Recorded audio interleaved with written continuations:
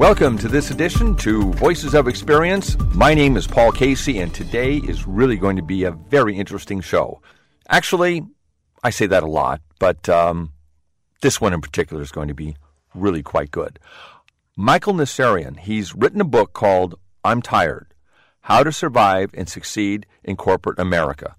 I won't go into too much detail because I'm going to be giving a more thorough introduction in just a few moments, and he'll be coming up. But he's worked in corporate America for many years, and now he's an angel investor. He has an incredible background, and he's from this area. Also today, Rick Allen. He wrote a book about the Seattle Pilots, the one-year wonders. They were in Seattle in 1969, and I'm sure many people, even in this area, have never heard of them. But they played in the American League, and then they moved to Milwaukee and became the Milwaukee Brewers. So stay tuned for some very interesting conversations on Voices of Experience.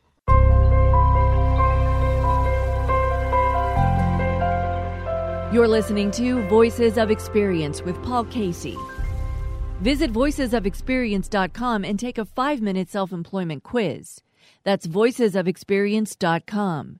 The higher you score on the quiz, the higher your prospects for success. One more time, visit voicesofexperience.com. All one word.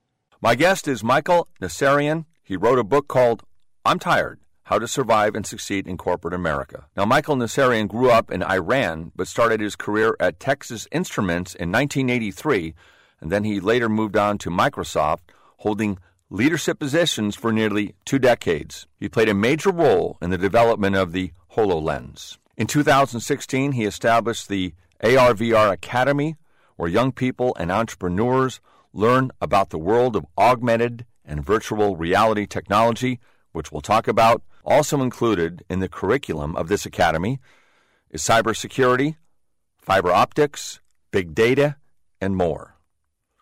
As Bill Maher would say, my old job. Michael lives in Bellevue, where he is very active in the community.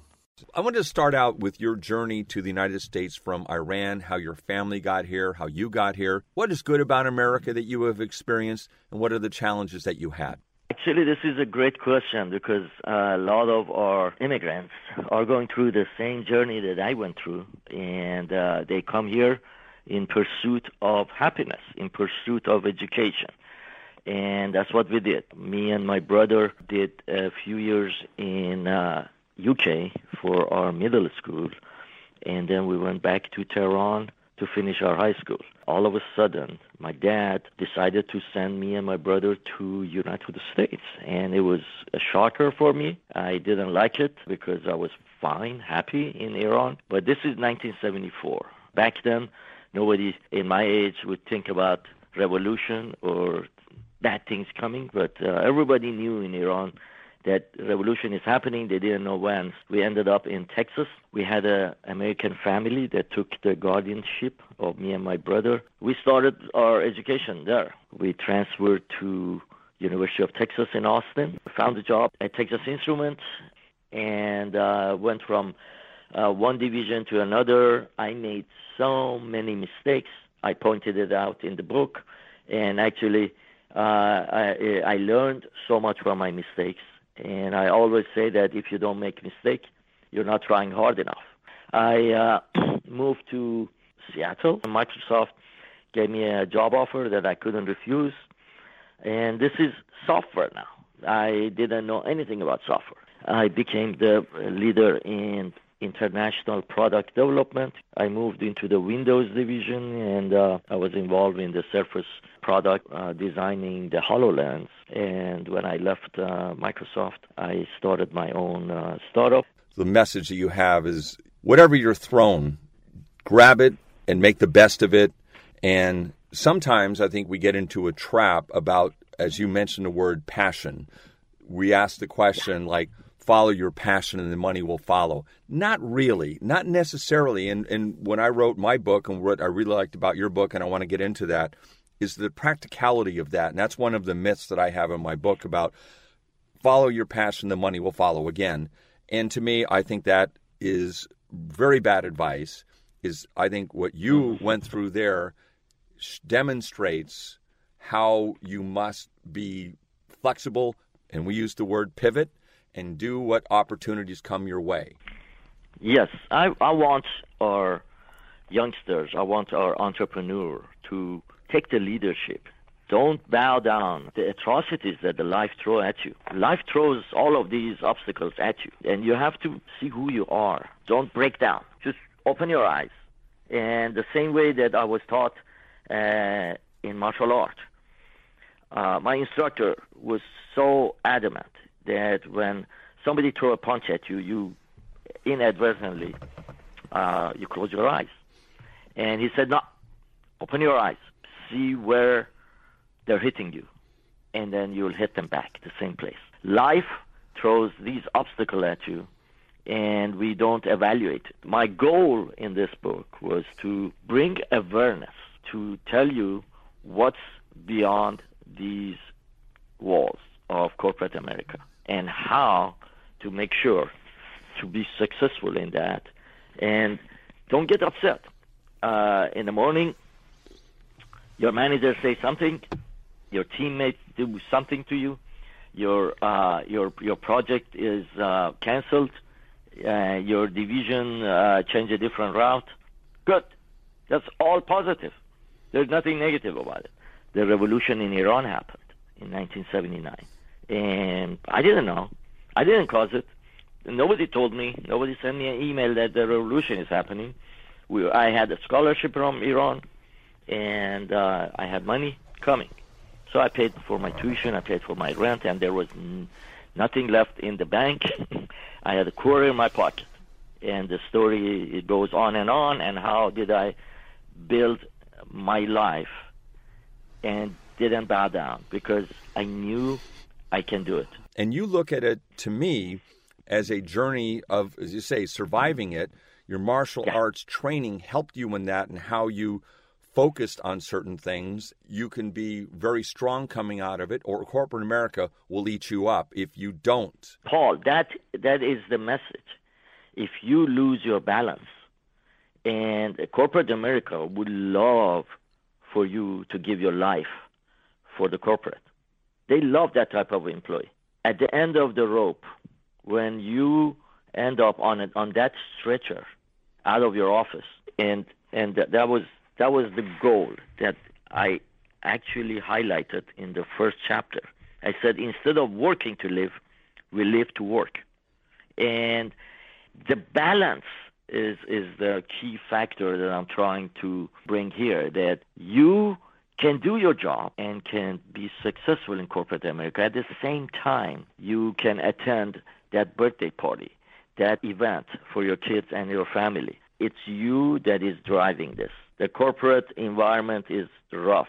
You decide how much you want to give and how much you want to get out of this. When you were working in the United States, we've all known that Europeans and the countries there are not as hardworking, I guess, or they have better balance than we do. Let's put it that way. And, they have 6 weeks off. You came from Microsoft, that environment, and you went to Microsoft to an office in France. Tell the story when you just arrived in France and what happened. I was in France in our headquarters. Monday I arrived, and I was working till late hour Tuesday, and Wednesday passed by, and then on Thursday morning I'm there, and 10 o'clock I'm escorted out, and these guys are speaking French, and I'm just going what is going on? So I called my managers, and then I spent the weekend all scared. On Monday morning, my manager called me and said, were you there on Monday till 10 p.m.? I said, yeah. And Tuesday, yeah. And Wednesday, I said, no. Wednesday was 9 p.m. And he said, okay, that was it. You exceeded 35 hours, and it is going to put them in jeopardy because of labor law, and they have to move you. They cannot afford the lawsuit. I also wanted to talk a little bit about one area of your book that you said, and this is with the expertise that you bring, and it's like, think like an immigrant. And I would like you to talk about your, confrontation with the KKK in Texas. Don't expect anything. Bring your expectations down. Then you live very, very, very good. Then you can clearly make better judgment, and your judgment are not being tainted. He told me, hey, you want to run with me in the morning? I said, yeah. And he gave me an address. Back then, address were on a piece of paper. So I drove and parked, and I was just looking for the address, and I ran into a group of KKK demonstrating, and that's one of the areas, Midland Odessa, especially Odessa, is a large population of white supremacists. And I knew about it, but I never encountered anything with them. So I ran, and I got close to them, and I'm going, oh, no. So I turned around, and they noticed me, so they surrounded me and go like, where are you going, boy? I'm going like, good morning. I think I'm lost. I'm going to this address. And he said, well, you're not going anywhere.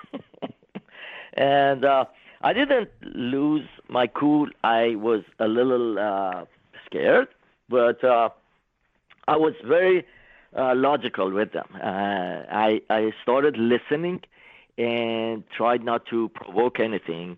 At the time, I was a martial artist. I had a black belt, but, that type of training is not physical. It also gives you mental training. So I started listening and talking and changing the subject like, so where is this address?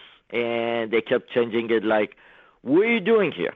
And then one of them shouted like, people like you, take our jobs away. And I didn't say a word. And I said, oh, by the way, are you looking for a job? We are hiring.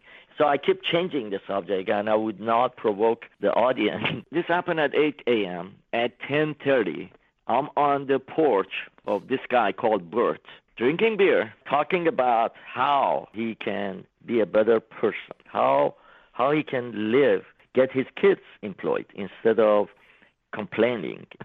And it was so amazing that the entire Texas Instrument in that division in Midland, Odessa, knew that I have friends with KKK. Well, I am sure you're still exchanging holiday cards with the KKK, just trying to be funny. Not funny, talking about COVID, and that is you do have in your book some positive aspects of COVID and what it's brought to our society.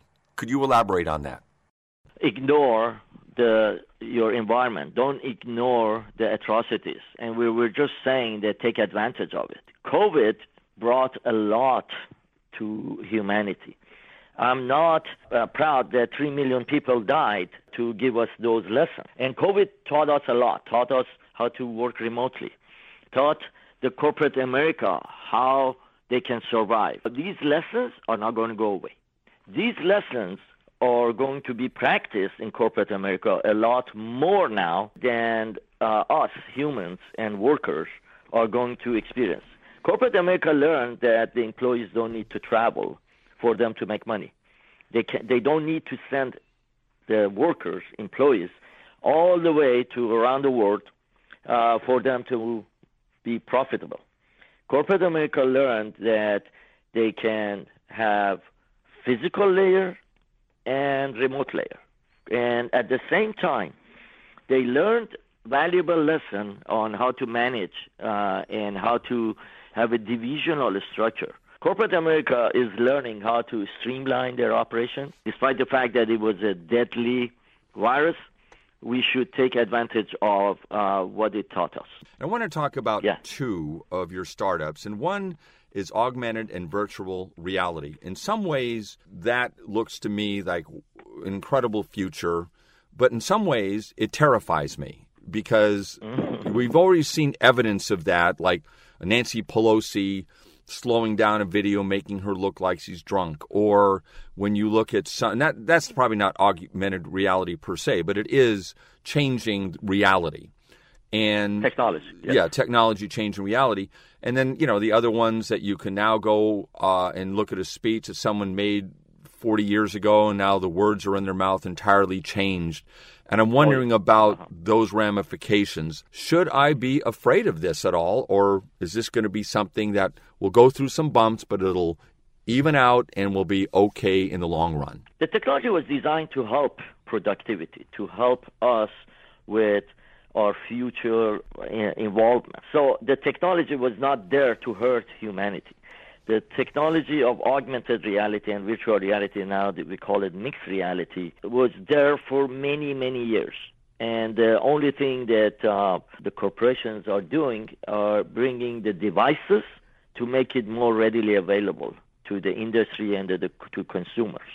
And what we did in Microsoft and the HoloLens was something that was above and beyond what we were expecting. It just brings the another reality on top of your existing reality. The first company that we formed was called VIAR360, VIAR360.com, which is three young entrepreneurs in Slovenia were here in U.S. in one of our startup forums, and I met them. And I was the initial investor in that company, and their idea was to put 360 videos and images and make a story out of it.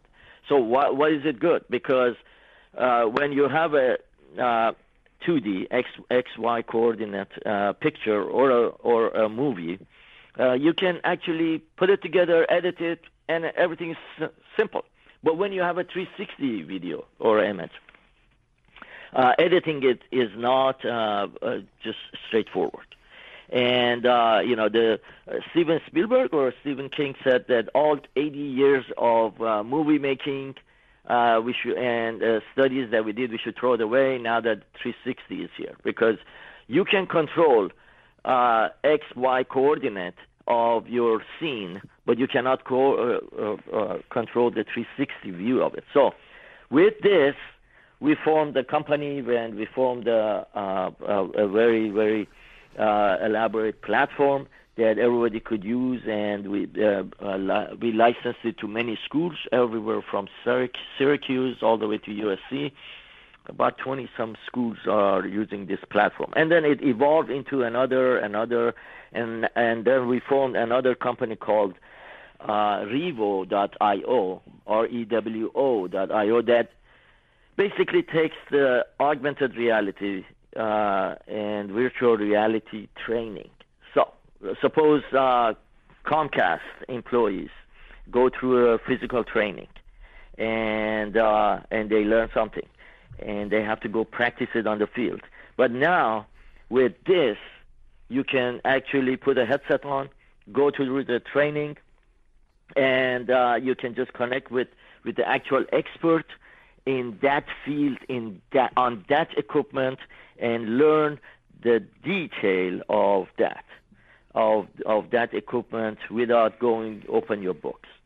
So a picture is worth 1,000 words, a video worth millions words, right? And that's what we try to do. And there's a lot of companies in this area that are investing on learning. Amazon is also investing in this, and we're trying to be the best. We're trying to make it the most readily available and simple and scalable platform. So these companies are trying to help.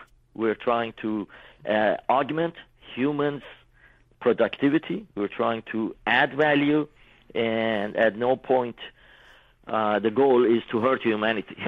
Oh, of course not, and usually it isn't in these things, but the guardrails, we use that term a lot now to see how this goes forward, and I guess you just have to have faith in human beings that if they don't see through it initially, they will eventually, and they'll become more sophisticated. 10 years ago, we would not buy anything online. Very true. Now we buy everything online. Right. We don't even, because we have confidence. Right. Because we know that everybody's using it and the security and safety around it is enhanced. So, yeah, you're right. It's just bringing confidence. Once we bring enough confidence to any technology, it will be adopted. My thanks to Michael Nassirian, author of I'm Tired, How to Survive and Succeed in Corporate America. The book is on Amazon, or you can order it from Michael's website. Just input Michael Nassirian, and that's capital Nassirian.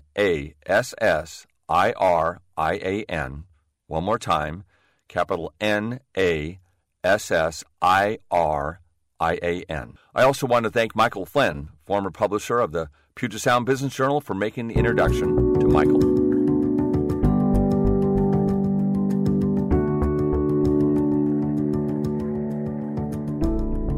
As I mentioned at the top of the show, Rick Allen, the author of a book called Inside Pitch, has joined us, and he's going to be talking about the one-year wonders, the Seattle Pilots. They played baseball here in Seattle, again, just for one season, as a major league team in the American League. And after that year, they moved on to Milwaukee and have been there ever since, known as the Milwaukee Brewers. Very quirky year. And this book is not focused so much on the team. It's mainly focused on the front office and all the mistakes and all the type of things that they got involved in. So let's get right to the interview with Rick Allen. What I find interesting is that you were never really a Seattle Pilots fan, but this story really took hold with you, and it actually surfaced when you were on a trip in Africa. Can you talk about that a bit? Well, first of all, I was a big Ball 4 fan, so I knew about the Pilots. But in 1969, I was in ROTC summer camp, so I couldn't attend a single game, even if I wanted to. So I never attended the Pilots game. I didn't have the faintest clue I'd ever be writing a book about the Pilots. But my wife and I are in Africa. We're on a tour of Africa with a small tour group. We didn't know anybody in the group. And one night, we're sitting at a dinner table with a different group of 8 or how many ever there were. And this guy starts talking about his funny time in baseball.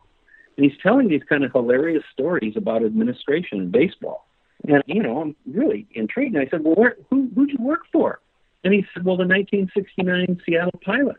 And I thought, you got to be kidding me. I mean, because the Boughton book, Ball 4, is all about kind of the characters who are in spikes and gloves on the field. And this guy's telling the same kind of funny stories about guys in suits and ties in the front office. And I'm thinking, well, that would be an interesting thing to know more about, because it gives a better kind of overall picture of the whole franchise. So I said, well, when we return to the States, he lived in Arizona, and we go down to Arizona for spring training. When we return to the States and I go down for spring training, can we get together? I'd like to pursue this a little bit further. So we did that next spring.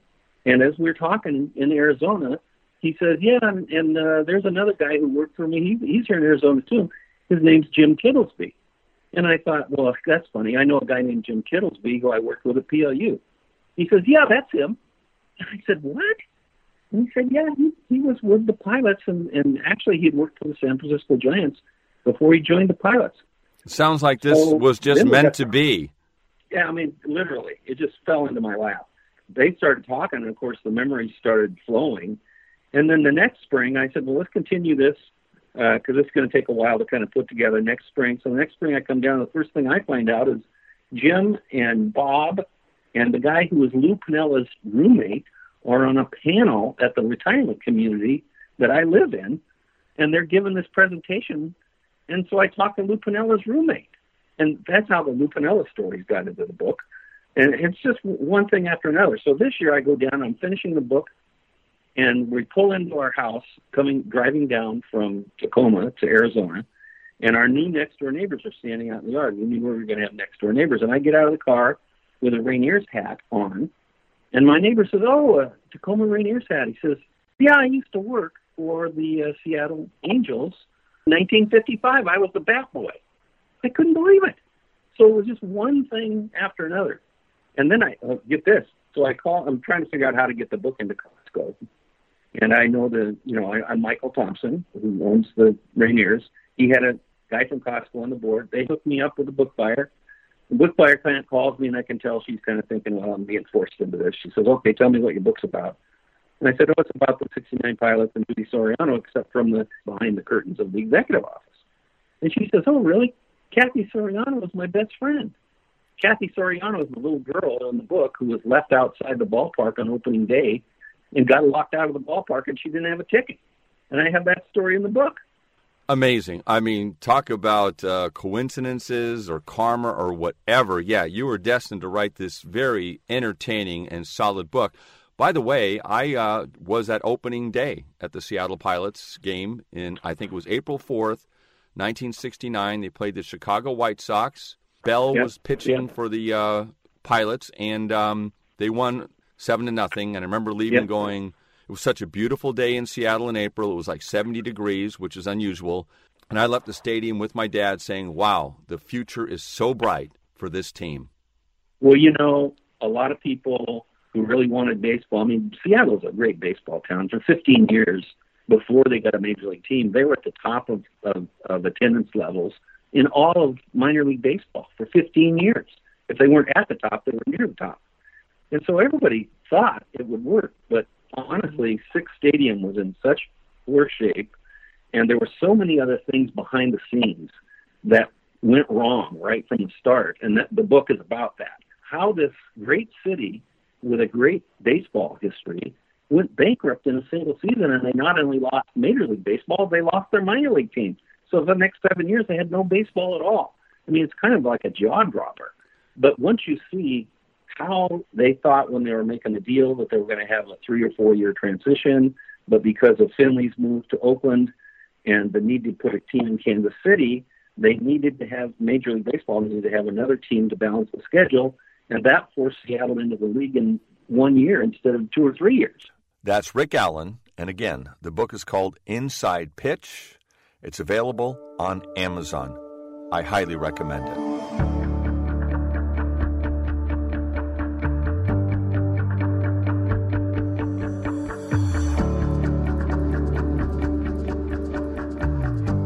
Well, that's all the time we have for this edition to Voices of Experience. My thanks to Michael Nassirian and Rick Allen for sharing their wisdom and experience with us today. Now, Voices can be heard on KKNW at 4 o'clock p.m. on Tuesdays, 8 a.m. on Wednesdays, and now on Kixie on Sundays at 9 o'clock a.m. Also, Lisa Downs, Reigniting You. You can hear that on Kixie on Sundays at 9:30 a.m. So if you're listening to this show on Kixie, it's coming up right after this. Lisa takes a positive and forward look at approaching and making those mid to late career moves. Now, what drives this show? It's my belief that experience is our best coach. My name is Paul Casey, along with producer Benny Mathers. Thanks for listening. Quote of the week: truth is the most valuable asset we have. Let's accommodate it. Mark Twain.